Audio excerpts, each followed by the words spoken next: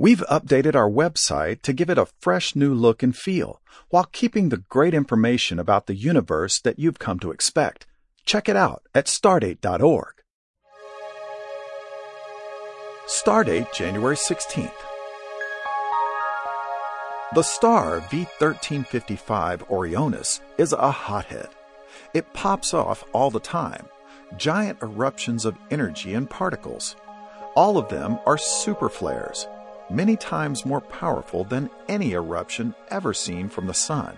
And a few years ago, the star produced one of the most powerful superflares ever seen from any star. V1355 is a binary, two stars locked in orbit around each other. One of the stars is similar to the Sun, but the other is bigger, heavier, brighter, and much more active. That star spins quickly. The rapid rotation generates a powerful magnetic field.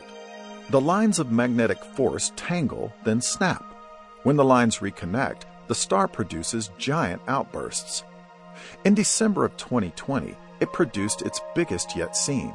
The superflare blasted trillions of tons of material into space, and the cloud was moving at a couple of million miles per hour or faster, fast enough to escape the star and zip into interstellar space. Such a flare would be bad news for any planets in orbit around the star. It could erode some of a planet's atmosphere like a rock wall hit with a sandblaster.